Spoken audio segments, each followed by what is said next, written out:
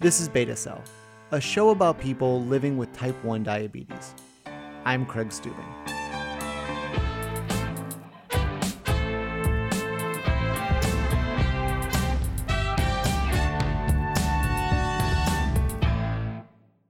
Latent autoimmune diabetes in adults, also known as LADA, is a lot like type 1 diabetes, where the immune system attacks the beta cells in one's pancreas, causing it to stop producing insulin. But LADA only occurs in adults, and the onset can take place over years, which can result in a misdiagnosis of type 2 diabetes during this extended honeymoon period, before diet and exercise can alone no longer control one's blood sugar. Rachel was diagnosed with prediabetes at 42 years old, even though she had been practicing and teaching yoga for 2 decades. Once she started feeling the symptoms of high blood sugar, her lifestyle actually postponed her diagnosis of LADA for 6 years, and even now she only takes 1 shot a day. But being in such a health-conscious profession, the stigma of having diabetes brought her feelings of guilt and shame at her diagnosis. She has just written a book, Yoga for Diabetes, where she shares her story as well as a guide for practicing yoga for people with diabetes. There's a link to her crowdfunding page in the description of this episode. I talked to Rachel from her home in Byron Bay, Australia. How do you define yoga? What is yoga as you teach it? Yoga is just a word to describe oneness or wholeness. And so the yoga practices are there to remind you of that peace that you already are, that joy that you already are, the happiness that you already are. And that's why we feel so good when we do yoga, because by stretching, by breathing, by bringing the mind into a continuum and focusing the mind on the breath, and it takes it completely out of its preoccupation with thoughts. And really, if we think about it, thoughts and our identification with the thoughts, our need to involve ourselves in our thoughts is what creates stress. So it could be a thought about, your blood sugar reading. It could be a thought about your illness. When you pull yourself out of that, when you bring the mind into a one-pointed focus, you forget for the time that you're doing the practice that you have a disease. You forget everything. You feel so great. And that's really what yoga is. It's that moment of understanding, I am the peace, I am the stillness, I am the bliss, because you're with yourself, and that self is yoga. When did you start doing yoga? Well, I started yoga when I was 17. I was in high school. It's weird because I don't even really remember that it was yoga. I just had this really cool teacher. He was also the modern dance teacher, and we used to do some stretching. And then I didn't really get into yoga properly until I was 19. I was told by my chiropractor that I needed to do some yoga because I had a bad back. I was a dancer, and I was always dealing with sort of issues with my lower back. And so that's kind of when I started yoga. It was, 1984, something like that, 1985. It wasn't popular. It wasn't booming. Only really kind of weird people did it. And so I was almost embarrassed to be in the class because I was so young and everyone took it so seriously, and there was so much relaxation involved, and I didn't really understand what it was all about. A few years later, I was living in this town where I live now, which is Byron Bay, and someone had said to me, "Oh, you should really try yoga here. We have a great community of people who do yoga." And they told me about this one teacher. And so then I went to her class, and she was a couple of years older than me, but very, very inspirational. She'd been to India a lot of times. She really had, a mastery of the physical practice. And she totally inspired me. And after that, I don't think I stopped. That was it. I became like an absolute fanatic. So from the time I was I guess by then I was about 23 until now, I'm nearly 50. I really haven't gone a day without yoga. So at what point do you start feeling weird and then think something's going on with my body that isn't quite the way it used to be? We had moved to New York City from Australia. We'd been living in a small country town. We'd gone into the big city, and I had to work really hard. So I was teaching probably between 20 group classes a week and then teaching privates. And I was also teaching in the teacher's training. And I had this pretty hectic lifestyle. I mean, I would wake up at 5 in the morning and get home at 9 at night. And at the same time, I had a family. I had 2 children that I was looking after, and it was quite intense. And then 9/11 happened. I was actually in Manhattan. We were in a yoga studio. We ended up leading a meditation, and we could just hear all the sirens, heading down the avenues. And it was completely shocking. I don't think I've ever experienced shock like that before in my life. And I literally couldn't breathe, couldn't walk, didn't know what to do. That period of shock, really, it took me a long time. I'm pretty sure I had post-traumatic stress afterwards. And then I would say 6 months later, I started to feel really strange. I started to have a lot of problems with my nervous system. I was hot and cold. I was not sleeping well. I felt I couldn't digest food. I just didn't know what was going on, and I didn't really put 2 and 2 together.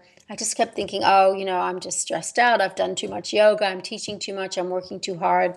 And I was really, during that whole time, seeing lots of different kinds of health practitioners, seeing homeopaths, seeing regular doctors, seeing acupuncturists, taking herbs, just trying everything I could to try and get my nervous system back because I felt so weird. I kept having my blood sugar tested and the results were normal. So I never went in that direction of thinking that possibly I might have some sort of diabetes. But things did progress eventually to reveal that might be the case. But it took a long time for me to even know that that's what I had. So at the time, what did they think was wrong, or what did you think was wrong? One of the things that they had said was that possibly because I had gone on a raw food diet as well. I was vegan, I was on a raw food diet, I was doing so much yoga that they thought that I'd really depleted my spleen and that it was probably just a real disturbance in the digestive system, and that was really flaring out into everything else. And there was some speculation that I was having some sort of spiritual thing going on as well. I don't want to say too much about that because you're just grasping at straws really when they can't give you a proper diagnosis. I went to England during that time and I was, peeing a lot, and I thought maybe I had a bladder infection. And I went into a clinic and they said, oh, let's just test your blood sugar. And my blood sugar was, I can really remember the reading, it was like a 5.5. Just a quick note for everyone who isn't familiar with European blood sugar numbers, which are in metric. Here in the US, the goal is to keep one's blood sugar between 70 and 130. In metric, that equates to being between 3.9 and 7.2. And she said, oh, no, you're fine. So I was like, okay, I won't even think about that. And I did have my blood sugar tested regularly. I left New York. I came back to Australia. I was having my blood sugar tested. There was no problem. And then I was seeing an acupuncturist, and he kept saying to me, every time I went in there with my symptoms, he said, this is really symptomatic of someone who has diabetes. And I would just say, well, you've known me forever. I'd known him for a long time. You've known me forever. Surely I don't have that. He's like, no, it couldn't be that. But those are the symptoms, So I would say from when I got back from New York, which was 2004, and when I finally got something started to not look good in the blood work, that was 2008. So at that point, I had I would say I had a collapse. I just couldn't get out of bed. I was exhausted. Every time I ate sugar, I felt really strange. I had this really sweet taste on my tongue. I wasn't peeing a great amount, but I just felt unusual when I ate. And I guess I was having reactive hypoglycemia because I would just have these incredible feelings like I was shaking and everything was dropping. And then next minute I'd feel, totally wiped out and exhausted. And so my husband at the time, he said, go to the doctor. Let's just do another blood test. And we both had blood tests. And I can remember this moment so clearly because I was sitting in my yoga room and I'd just done my practice, and my husband comes in and he says, well, I've been to the doctor and, we've had our blood tests done and, my blood tests aren't good. He said, but yours are really bad. I was like, well, what do you mean? He said, there's something wrong with your blood. And I was thinking, oh my God, what is it? Am I going to die? Anyway, I go into the doctor and he sits me down and he says, you have diabetes. Just like that. There was no sugarcoating it. He was a GP, general practitioner. So he just said to me, look, I went further. I looked at your A1C. Your A1C says, is 6.8. This is high. And you're going to have to work out what to do. You're going to have to find out how to cure yourself, because he was thinking I had type 2. Gave me a few pamphlets and said, Google diabetes. My God, so I'm sitting in the car driving home from the doctor's office. I'm just about to go to India to teach a yoga teacher training. I have 3 days to come to terms with the diagnosis, and I just didn't know what to do. I was in complete shock.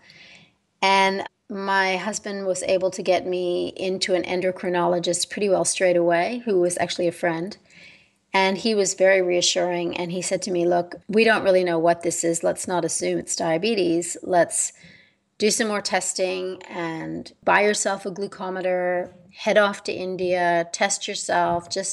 He wasn't as worried or confronting as the GP. He was very calm. So with that, I just sort of went off to India and, was checking my blood sugar, and it was between 4 and 6. So I was like, oh, well, it's okay. I mean, I was a little bit confused. I didn't really understand much. I didn't read anything. I didn't even think about it. I guess I basically just went into denial and thought, well, as long as I don't go above 6, I'll be okay. But things did change as the years went by. Was that a slow change? It was very, very slow. I was able to maintain my levels really well. I did it mainly by really changing my diet. So I'd, been vegan, and then I was sort of no longer vegan, but still wasn't really eating any kind of, animal protein. And one of the first things I did was I went back to eating, fish, chicken, and meat. And I went onto a low glycemic diet. I started walking, including a walking regime into my program. So I wasn't just doing yoga, I was also going for an hour walk every day. I started being a little bit more cardiovascular as well. So I was, doing a bit of dancing every day. And just with all that exercise and with the change in my diet, I was able to keep myself in range. However, I did go to the doctor like a year later, and he said, look, I've done the GAD antibody test and you are producing antibodies. They are attacking your pancreas, and it's only a matter of time. Now, I don't know why I didn't hear what he'd said, but I really didn't hear it. And I remember thinking, but surely I can rejuvenate the cells in my pancreas. And he just looked at me and sort of shook his head. And I just thought, I'm not going to take no for an answer. I'm a yoga teacher. I'm a yogi. I've done yoga since I was, really young. Surely I can fix this. So that was the point where I missed the fact that I was a type 1 diabetic. I totally went over my head. Then I went into this whole thing about, seeing everybody I could see to try and fix myself. And everyone kept saying, oh, you're not diabetic. You don't look diabetic. Your symptoms aren't diabetic. So it was just this period of 6 years where I just refused to acknowledge that I was sick.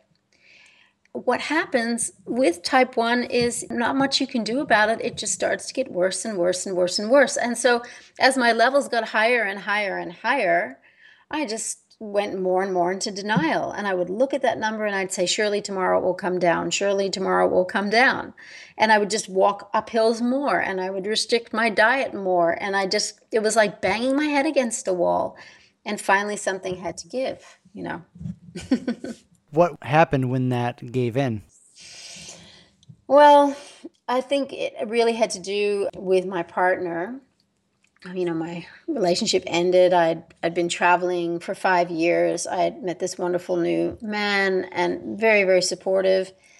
And he just couldn't take it anymore. And he said to me, look, we've tried everything. We've been to the Ayurvedic doctor. We've been to the herbs and spices doctor. We've seen this guy and that guy. And he said, I'm marching you into the endocrinologist, and you're sitting down and we're telling him what the levels are, and we're going to see what he has to say.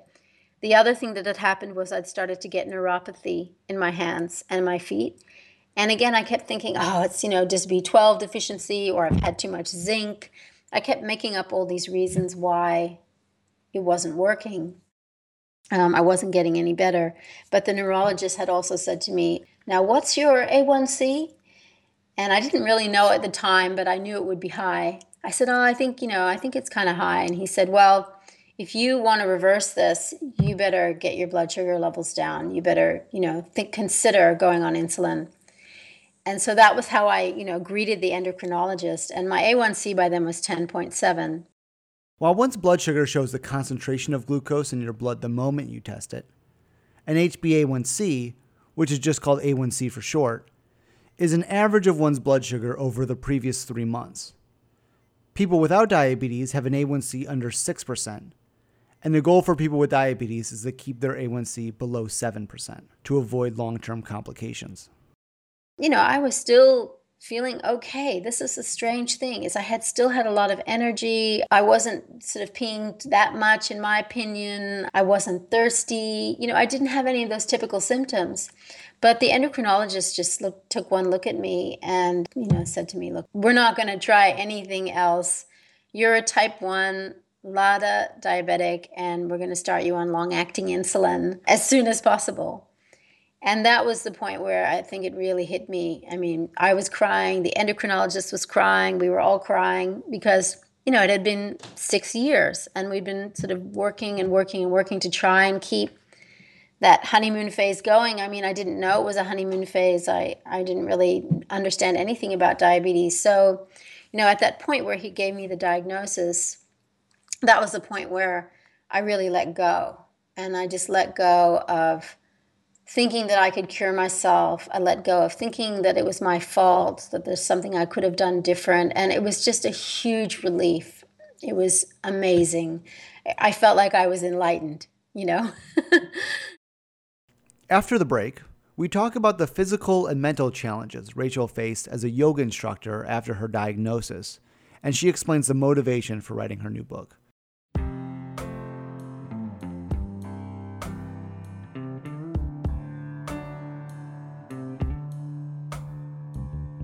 This past weekend, I ran my very first marathon. It went great, just so you know. So great, in fact, that a few other runners with type 1 and I have started a brand new organization to help raise awareness of type 1 diabetes through running, which we've named Type 1 Run. We hope to help people tackle the challenges of running with type 1, as well as foster a community of runners who want to show the world what type 1 really looks like. If you want to get involved, or even be a leader in your city, you can find us on Facebook or type1run.com. Plus, we have really cool t-shirts.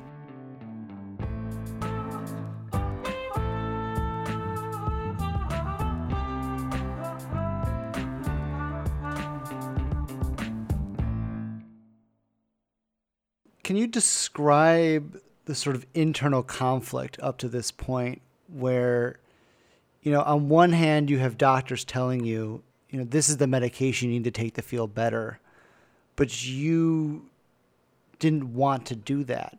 When I was at the point where I had to go on insulin, there was no longer any conflict. So I did completely just say, okay, I have to do this. Otherwise, there's no way out. So the resistance kind of came before because I had fear. I was uneducated. I didn't understand actually what insulin does. I thought I couldn't have a life if I was on insulin. I thought, I travel all over the world. I teach yoga internationally. I was ashamed. I thought that people would think that, I had given up. There was a sense, a fear around, the fact that, insulin puts on weight and, I like to stay really fit and healthy, and what if I couldn't control my weight if I was on insulin? There were just so many things that were kind of standing in my way. But what I weighed up at that point where the doctor said to me, you've got to go on insulin, this is a life or death situation, I thought, what do I want more? Do I care about all those things, or do I want to be healthy? And obviously wanting to be healthy outweighed my fears, my concerns, my shame, my the way I would be perceived in my career, and all that just dropped away. And again, that's why I say I felt so enlightened. I felt so free because those things had really held me back. The way I would appear in the world or how I would be seen, all that kind of kept me from hearing and accepting the truth about what was really going on. And of course, the moment I started insulin, I became informed as well. I started reading, I started informing myself, I started connecting with people, and I just realized, oh my God, this is just going to make my life so much better. And it definitely has.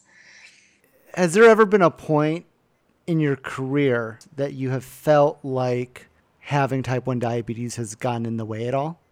I would have to say yes, definitely. I want to be really honest here. I mean, I think the main thing is that, there'll be a time where I have scheduled a class and I haven't thought, oh my God, I've got to take my shot at 9 p.m., but I'm actually teaching till 10 p.m. How's that going to work? And it's too late. And it's some gig that's happening in Switzerland, and I've planned it 6 months in advance and everyone's booked in and I can't really change it. So, in that sense, it's, I've got to really think about how that's all going to work. Usually, just take my needle, head up to the, bathroom and give myself the shot in between and come back down and leave everybody in a posture. That's happened. I think the other thing is a period would go by, the class would be too long, my blood sugar would drop, I'd have to eat. I'd be sitting there, leading them through a relaxation while munching on a cracker, kind of embarrassing. The big thing is, I feel like being a yoga teacher, I used to think, you have to appear a certain way. I keep saying that, appearances, but, people expect you to be well and healthy. But because everyone knew me as a very healthy, committed, and, dedicated practitioner, and then all of a sudden I'm sharing, well, I'm diabetic, and then I'm saying, well, actually it's type 1, people are just shocked. How did that happen to you? Why did that happen? You're so healthy. You're so fit. How could this happen? And then I have to go into the whole explanation of the difference between type 1 and type 2. And, people's eyes start rolling back in their heads. It's too much information. And they just think, oh, okay, poor Rachel, and you don't really want that either. So all those things kind of come up with the sort of career that I have. So it sort of seems like, you were worried that telling people you had type 1 diabetes, it almost reflected poorly on your ability as a yoga instructor. People don't understand what type 1 is. It makes it seem like you're living this unhealthy lifestyle. Yeah. And then why should they trust you as their yoga teacher if you can't take care of yourself?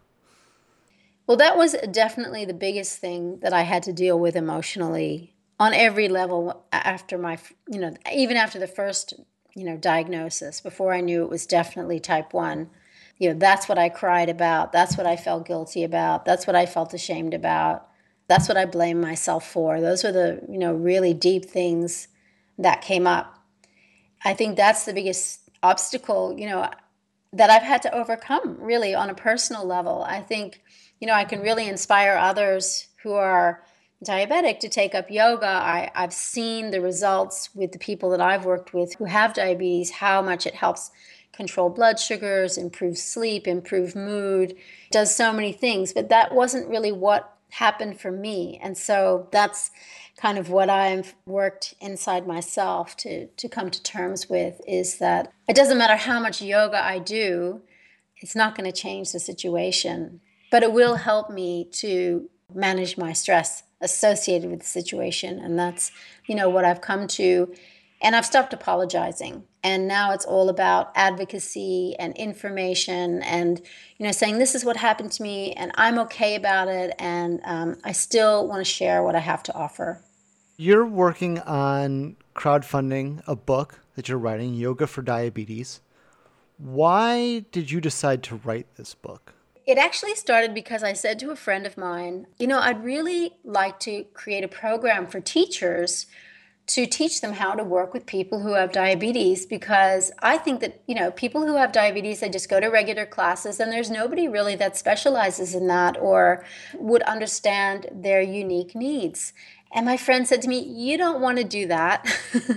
You want to write a book. Rather than training teachers, why don't you just go directly to the people who have diabetes and share what you have with them? It can be a coffee table book. It'll be beautiful. You can have photos. You can teach, give sequences. You can explain everything that you know. So that was sort of the seed. And then listening to other people's stories has helped me so much accept my diagnosis.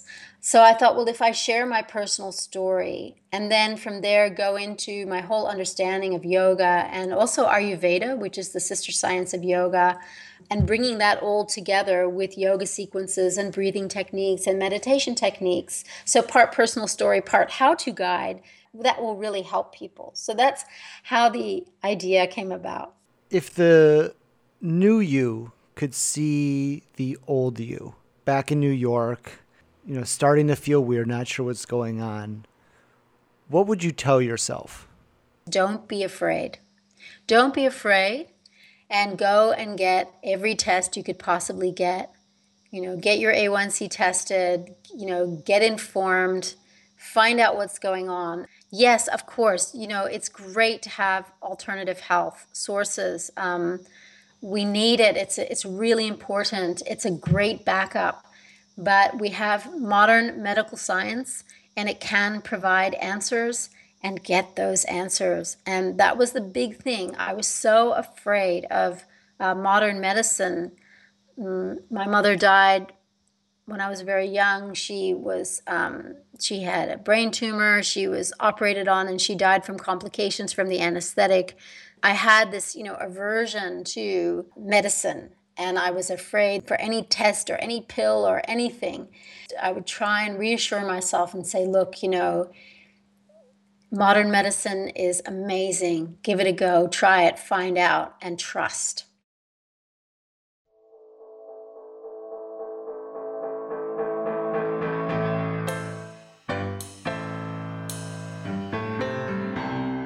Beta Cell is produced, recorded, and edited by me, Craig Stubing, and our theme music is by Purple Glitter. You can find Beta Cell on Twitter and Facebook at betacellpodcast.com. Be sure to subscribe to Beta Cell on iTunes and Stitcher to get new episodes delivered automatically to you. If you like Beta Cell, please leave a review on iTunes because it really helps other people find the show. Rachel's book, Yoga for Diabetes, is in its very last days of crowdfunding. Please help her reach her goal so we can all benefit from her experience and knowledge. There's a link to her campaign in the episode description and on our Facebook page. I'm Craig Stubing, and this is Beta Cell.